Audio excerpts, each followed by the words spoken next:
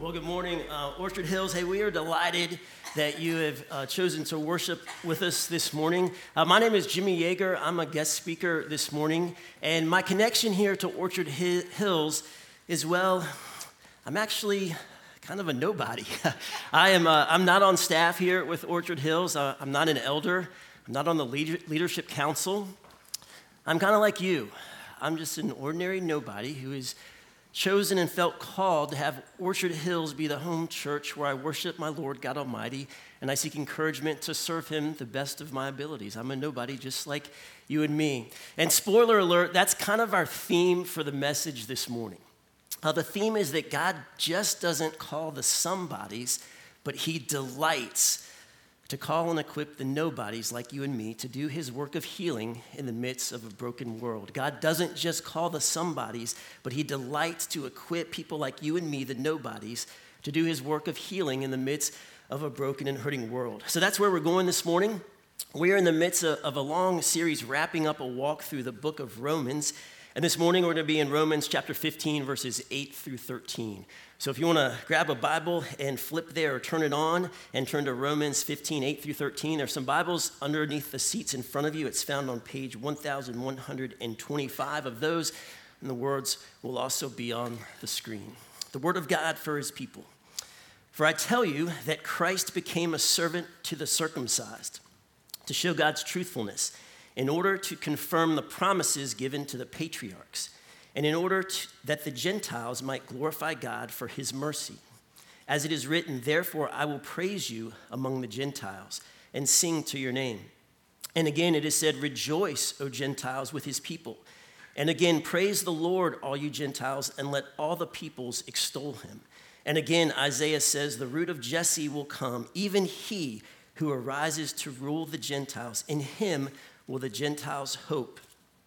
And may the God of hope fill you with all joy and peace in believing, so that by the power of the Holy Spirit you may abound in hope. Let's pray. God, thank you for your word that is perfect. And I thank you for every heart that is here this morning. And we come asking that you would move and you would speak and you would encourage and you would change us, and we would live out the words that we hear this morning. And God, if there is anything that we take that is not of you, may it fall on deaf ears. But may we be changed and empowered to live the life you've called us to live as we're encouraged this morning. Thank you for the chance to be here together in your name. In Jesus' name we pray. Amen. Hey, like I said, we are entering a walk through the book of Romans. And as we've walked through this book, this letter that the Apostle Paul wrote to the church in Rome, we've divided it into two sections. And back in January, we started and we looked at what are the basic elements of the gospel? What is this message that we're bringing? And Paul writes through several chapters that we are uniquely created in the image of God and to be in relationship with Him. But yet as mankind and humans in our pride, we've said, God, thanks for life, but I think I know how life works best. And in our pride, we don't typically want to submit to an authority that's above us. And we've said, I can figure out how life works best. I'm going to pursue my own desires, my own passions, and we turn from God in what the Bible calls sin. And we see that impacting our lives and our hearts, and we see it in relationships and brokenness in ourselves and in the world around us, but ultimately we see it in a broken relationship with our Heavenly Father as we've turned and not given allegiance to Him, but pursued our own desires. And then we got to an amazing verse in Romans chapter 5, verse 8 that says this, but God. But in spite of all that, in spite of all our mess, God demonstrates His own love for us in this. Yet while I, Jimmy Yeager, am a sinner, Christ died for us. And that's God's plan. God is a God that longs to bring restoration to the brokenness of His creation. That's who He is. That's His heart. He longs to see broken lives like mine and yours transformed. That's our message of transformation. And in our verse this morning, Paul kind of brings that to a close. He brings a summary of all of that. And he really begins it in verse 8, which seems simple, but it's incredibly deep. Let's look at the progression of what Paul writes in verse 8. Christ is a servant of the circumcised, the nation of Israel, confirming the promises given to the patriarchs, the fathers of the nation of Israel. And why? What's the result? In order that the Gentiles would glorify God. And Paul goes on there to quote 4 verses from the Old Testament. One is from Deuteronomy, a book of the law. One is from 2 Samuel, a historical book. One is from the Psalms, a poetic book. And one is from Isaiah, a book of prophecy. The 4 main sections of the Old Testament, Paul pulls from those and says there's a plan that God has. And it comes through this nation, Israel, and now it's going to outside of that nation to us, the Gentiles, to the world. But it really began a lot before Israel. It started with one man. And God came to this guy, Abraham. He was this old man. He didn't have kids. And God said, Abraham, I know you believe in me. And I know you believe I'm capable of anything. I'm making 2 promises to you. First promise is I'm going to give you a land. I'm going to put you in a spot. And you're going to live for me in that spot. And the second promise is out of you is going to come this amazing nation. And this nation is going to bless and change the entire world. Out of this one guy who had no kids. This amazing promise. And one night they walk through the land and God says, Abraham, look up at the stars. Every star you see, that's going to be one of your descendants that's going to dwell in this land. And as Paul is summing this up in his letter to the Romans, he says, Church at Rome, you're fulfilling this. You're the end part of this promise. It started with one, it went to a nation, and now it's gone to the world. And friends, as Paul wrote that to Rome, he's writing that to us this morning. Out of one man came a nation, and now it's reached the world. That's what the church at Rome had realized, and that's what we in Roanoke today realize. The fulfillment of God's plan to undo the brokenness of the world around us, and we are a part of that. There's a great verse, I think, that summarizes this in Deuteronomy 4:6-8. And here's what it says. Keep them, God's commands, and do them, for that will be your wisdom and your understanding in the sight of the peoples, who, when they hear all these statutes, will say, surely this great nation is a wise and understanding people. For what great nation is there that has a God so near to it as the Lord our God is to us, whenever we call upon his name? And what great nation is there that has statutes and rules so righteous as all this law that I set before you today? You know, if you look in history, there were several empires that were in power at this time. There were the Egyptians, the Persians, the Medes, eventually the Romans and the Greeks, and Babylon. And I've got a map here this morning, Scott will be pleased, that kind of shows you some of this area. And these nations were kind of like a backward sea around the Mediterranean sea that we see. And there were 2 main roads that connected all of these powers. There was the King's Highway, which is what you see in red, and then the Way of the Sea, which you see in kind of that teal orangish color. And if you were to put these main powers on that map, and I were to give you a pen and say, hey, circle, looking at these roads, circle at where would the center of all of this be? You'd probably make some shape similar to that white outline there. Now, what is that? Where is that land? That white outline at its peak was the nation of Israel. So here's God's plan. He says, I'm starting with one, I'm building this nation, and I'm going to plant my nation in the center of the world. And I'm going to say, look to me and live for me. And the rest of the world will see this nation and say, whoa, there is something about that people. As we travel through their land and we see the way they live, they've got it right. They do it differently than us. They figured it out. What's their secret? And Israel would be able to say, it's our God. He is near to us. He guides us. He leads us. Folks, that's God's plan from the beginning. It's God's plan today, and we, as his church, are a part of that. One person, changing life, building a nation, reaching the world. And this morning, as we kind of walk through this, I want to get practical and say, what does that look like for us here today in Roanoke in July of 2022? You know, one of the privileges I get in my life is I'm a volunteer leader with Young Life. And I get to partner with some amazing adults and some phenomenal high school students to ask the question, what does this look like for us? How do we live this out? And we've adopted kind of a catchphrase, a rally cry that describes this for us. We say, to do this, we've got to be bad. We've got to live the bad life. And that's rooted in a verse in John 14, 12 through 14, it says this, I tell you the truth, Anyone who believes in me will do the same works I have done, and even greater works because I am going to be with the Father. You can ask for anything in my name, and I will do it, so that the Son can bring glory to the Father. Yes, ask me for anything in my name, and I will do it. And if you look at that verse, there's 3 words that really stick out to me. Believe, ask, do. Bad. Believe, ask, do. And we're going to drill into all 3 of those this morning. We're going to start with belief. And I think this is one we look at and we'd say, okay, yeah, that's not bad. That's a no-brainer. I see evidence of God undoing the brokenness of the world. I hear stories throughout the world of the church doing these great things. In the past 2 weeks, we've seen that here at Orchard Hills a lot. We had a team that went to the DR and did some amazing things, helping people that were hurting. Last week, we had 211 energetic children here for VBS, the cries and screams of which were heard throughout the Roanoke Valley. And we saw amazing things happen. We would probably all say, yes, I see evidence of God using his people to undo the brokenness of the world. But I've got a question for you individually this morning, is do you see and believe that God is using you to transform the world? Do you believe that God is using you individually to be a part of his story of redemption? And if we're honest, like me, being a nobody, there's times in my life I've said and answered that question, no. I don't feel I'm a good enough Christian to be used by God. And what I think we do is we create these levels of Christians.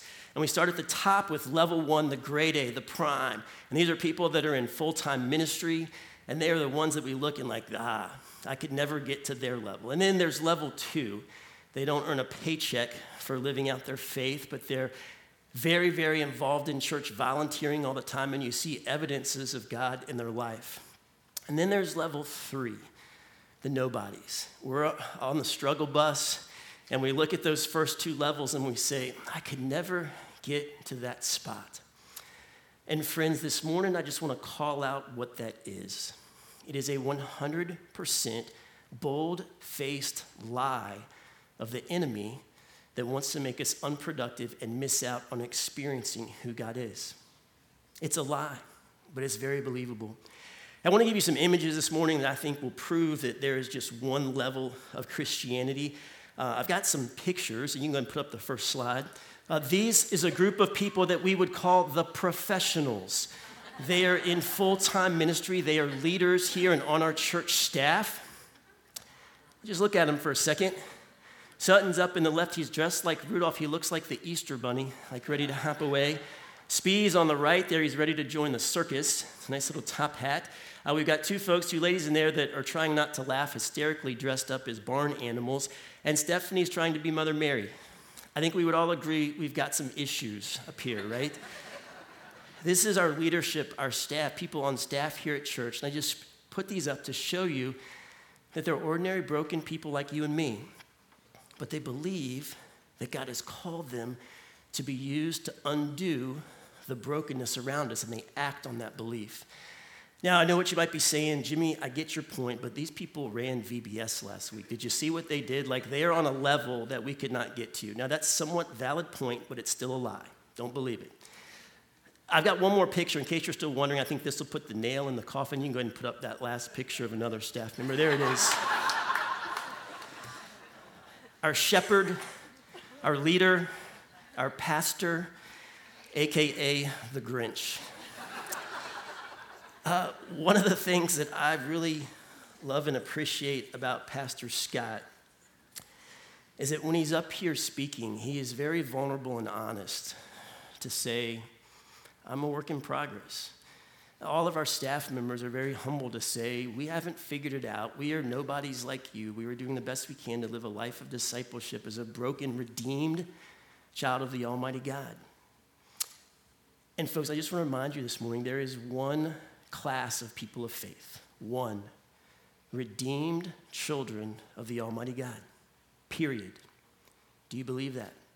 And do you believe that God wants to use you, a nobody, to do his work of redemption and healing to a broken and hurting world that is desperate to see that there's another way of life? Do you believe it? Because it starts with belief.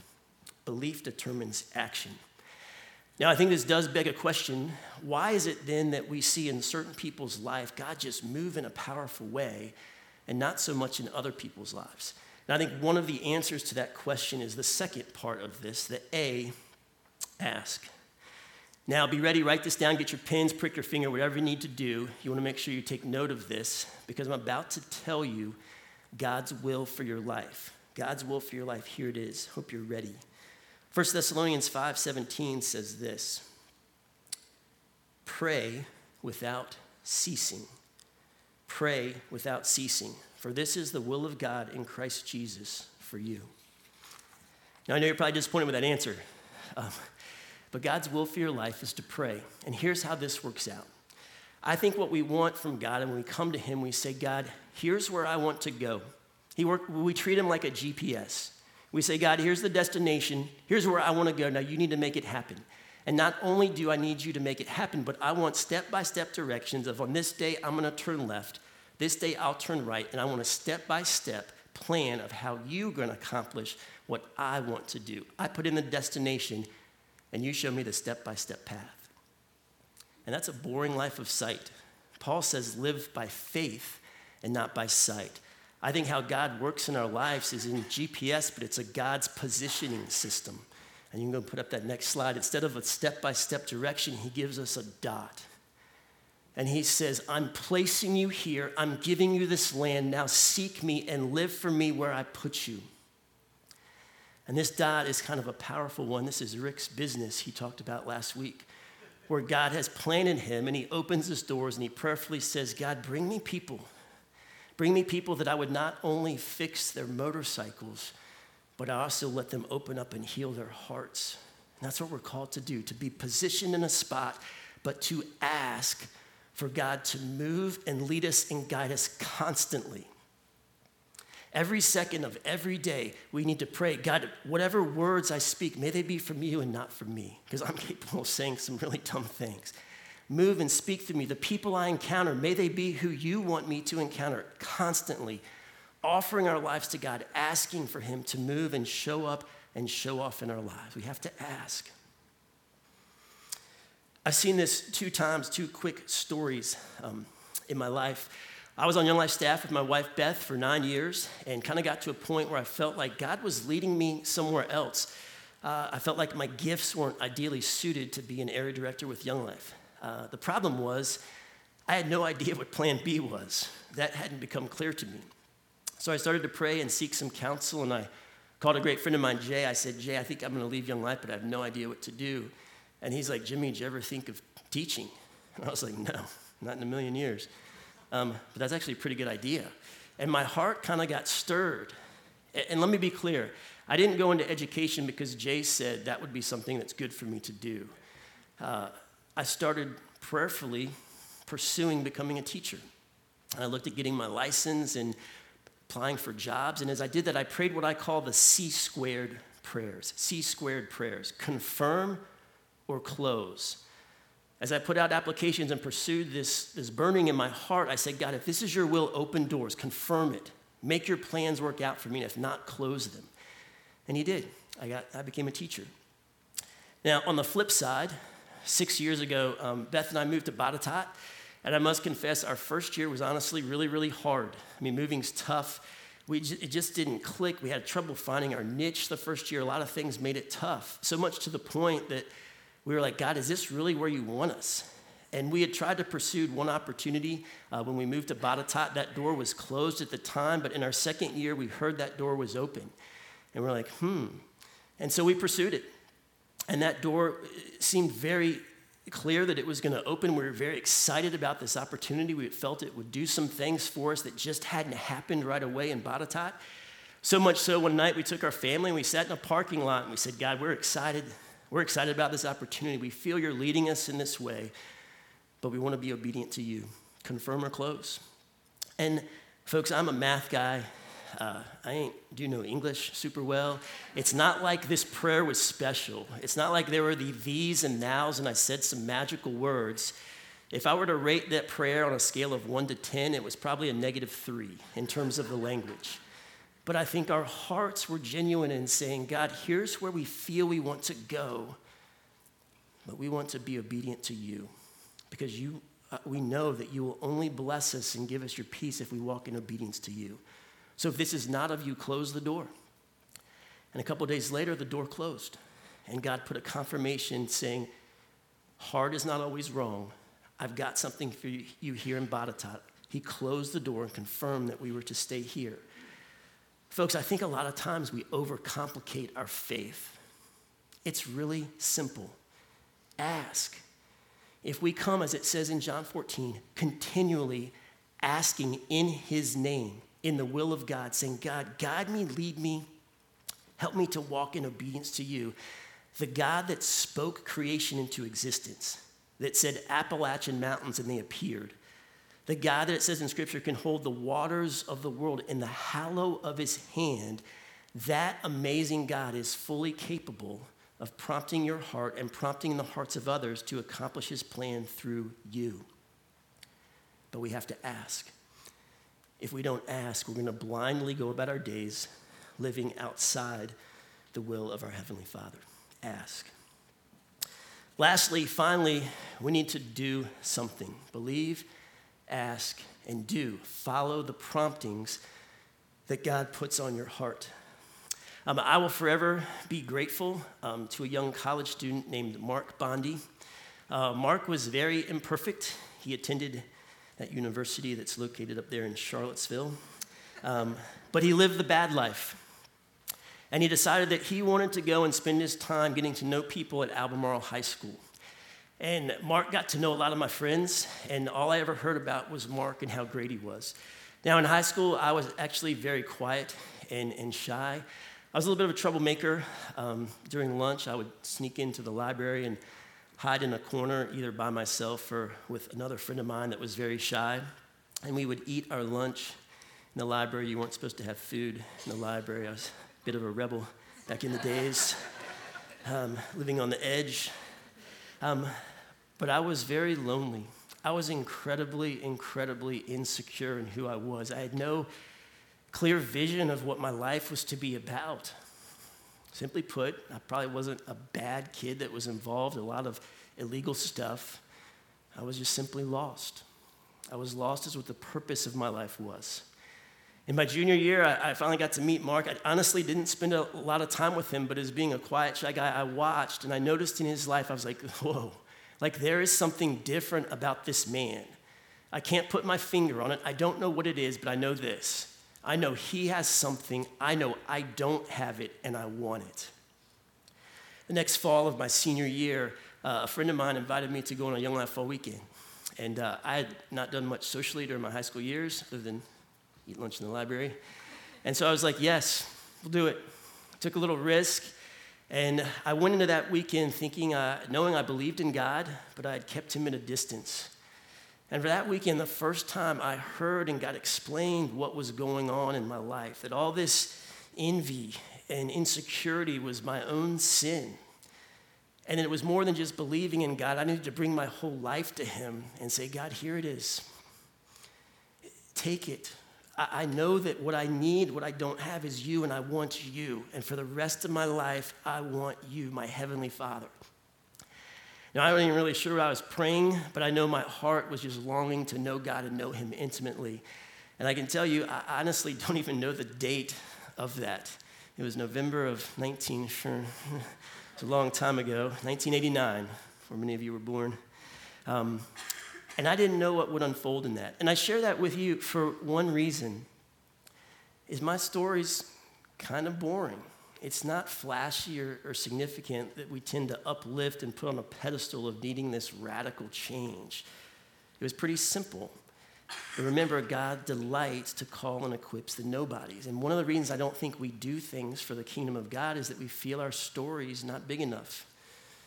Any work in your life is a work of transformation. Your story is amazing, whether it's exciting or like mine, pretty boring. God delights to call and equip the nobodies. But after that, my life was changed forever, and I began to see how that would unfold. I became a Young Life leader at Virginia Tech, met this amazing woman. We got married, went on Young Life staff, eventually ended up in Franklin County, Pennsylvania, where I was the area director for Young Life, leading at Chambersburg High School. And if I'm honest with you, I would probably describe my time in Chambersburg from a Young Life perspective as a failure. Nothing, it just didn't click like we had wanted to and dreamt about. I worked amazingly hard. That may have been the problem. But it just didn't move like we had hoped in the dreams we had. But I did get to meet this one man, a young man, Travis, and Travis and I just connected. We were drawn to one another and just started spending a lot of time together. I was living in the heart of Penn State country, and both of his parents went to Virginia Tech, so that may have had something to do with it too. I mean, the Holy Spirit and the Hokies, it's all one and the same. And so Travis went with us to a Young Life trip to Colorado, and he surrendered his life to the Lord that week. And we started just spending a lot of time together and looking what it meant like to live this life out. He went to Clemson and became an engineer. He was smart. And when he graduated, he moved to Afghanistan and used his engineering skills to design water filtration systems to provide clean water and the gospel of Jesus Christ to hurting and broken people in the war-ravaged mountains of Afghanistan. Now, folks, that's probably way more than you wanted to know. Where am I going with this? Here's the point. I think Mark, when he was going to Albemarle High School, I don't think he woke up one morning and said, Afghanistan, I want to do something that's going to make an impact in Afghanistan. Those of you that have been Young Life leaders, I know there's some of us in the room, typically you go to the high school and you're scared to death. And you're thinking, there's probably nothing happening. But by Mark living the bad life, by Mark living in obedience to those promptings, my life was changed. And then Travis's life was changed, and Afghanistan was changed. Friends, redemption starts with one, a life, a nation, the world, experiencing God's transforming power. And a second reason I don't think we do things for the kingdom of God is we think that our impact is going to be insignificant. That our impact and what we have to give is seemingly insignificant. That unless we're preaching to thousands, unless we write a book, unless we have in these days a podcast or a YouTube channel, that we're really doing nothing. Again, that's a lie. One life. Redemption starts with one individual, nation, world. To wrap up this morning, I just want to share with you one more story. I'm wondering if anybody here knows the name Albert McCain. Albert McCain. I'm assuming that's a grand total of 0. Albert lived in what at the time was rural Charlotte, North Carolina. He was a nobody, but Albert was choosing to live the bad life. And he felt prompted one night to invite one of his boss's sons to this revival that he was attending. There was a very gifted speaker that was there for the week. And the young man initially said no, and Albert did not give up. He felt prompted and kept inviting this young man to come hear this amazing man speak. And finally, later in the week, the young man was like, okay, Albert, sure, I'll come to your event this night. And that night, that young dairy farmer heard a powerful message about his own brokenness, his own sin, and Christ's offer of forgiveness and redemption, of healing from that sin part of his life. And that young dairy farmer that night surrendered his life to Jesus and said, for the rest of my life, I'm going to live for you. Pretty insignificant, somewhat boring story. And that boring story is the conversion of Billy Graham. Now, folks, when Albert was prompted to make that invitation, I think he had no idea what would unfold in that man's life. But I can tell you, Albert's got one seriously large spiritual family tree coming out of that one. Friends, as we close this morning, I just want to ask you a simple question. Are you living the bad life? Are you living the bad life? Or are you living for your own comforts, your own agenda, not believing that God could move in your life, not believing that you're good enough, believing the lie that we're insignificant? Redemption starts with one. But we've got to believe, ask, and do.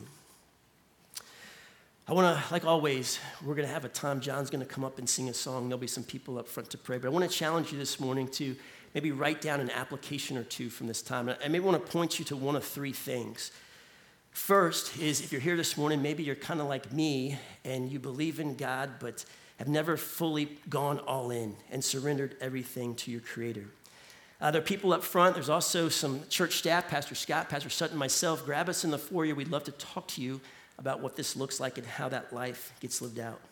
The second, I'd encourage you to look at your prayer life and maybe make a commitment coming out of this morning to say, over the next month, 30 days, I'm going to make this commitment to pray. And you're going to ask someone to join with you in an accountability prayer partnership. I have a group of men that I deeply respect that we meet with every Tuesday morning. And about a year and a half ago, we were talking and saying, we just struggle to pray, and we were honest with one another. And we said, well, let's do something about it. And so for 30 straight days, we made a commitment. We're going to pray at this time every day. And if we miss, we have to go to one another and say, day one, I blew it. And we were transformed through that. God did amazing things as we pursued that. A part of that, too, is the Frank cards we've encouraged you to write down. Make a list of people and ask. Ask for God to show up and show off in your lives and the lives around you.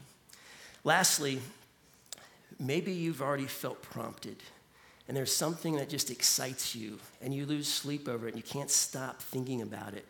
And that's probably God calling you to something. And I would say, take that next step. Maybe you've been scared to jump out or just uncertain. Do something. Write down an application to make the call, set up the appointment, do something. Because redemption always starts with one. Let's pray. God, thank you for this morning. You are amazing. And you are doing a work that we could not even begin to fathom the greatness of your heart for your people and your longing to see brokenness restored. So I pray for every person this morning as we dwell on your word and reflect upon you, that we would seek you, you would speak to our hearts, prompt us, and we believe that you want to move, that you are moving in our lives. We would ask you for clarity, and we would respond and do out of the promptings that you put on our hearts. Thanks so much for this time this morning. We love you in Jesus' name. Amen.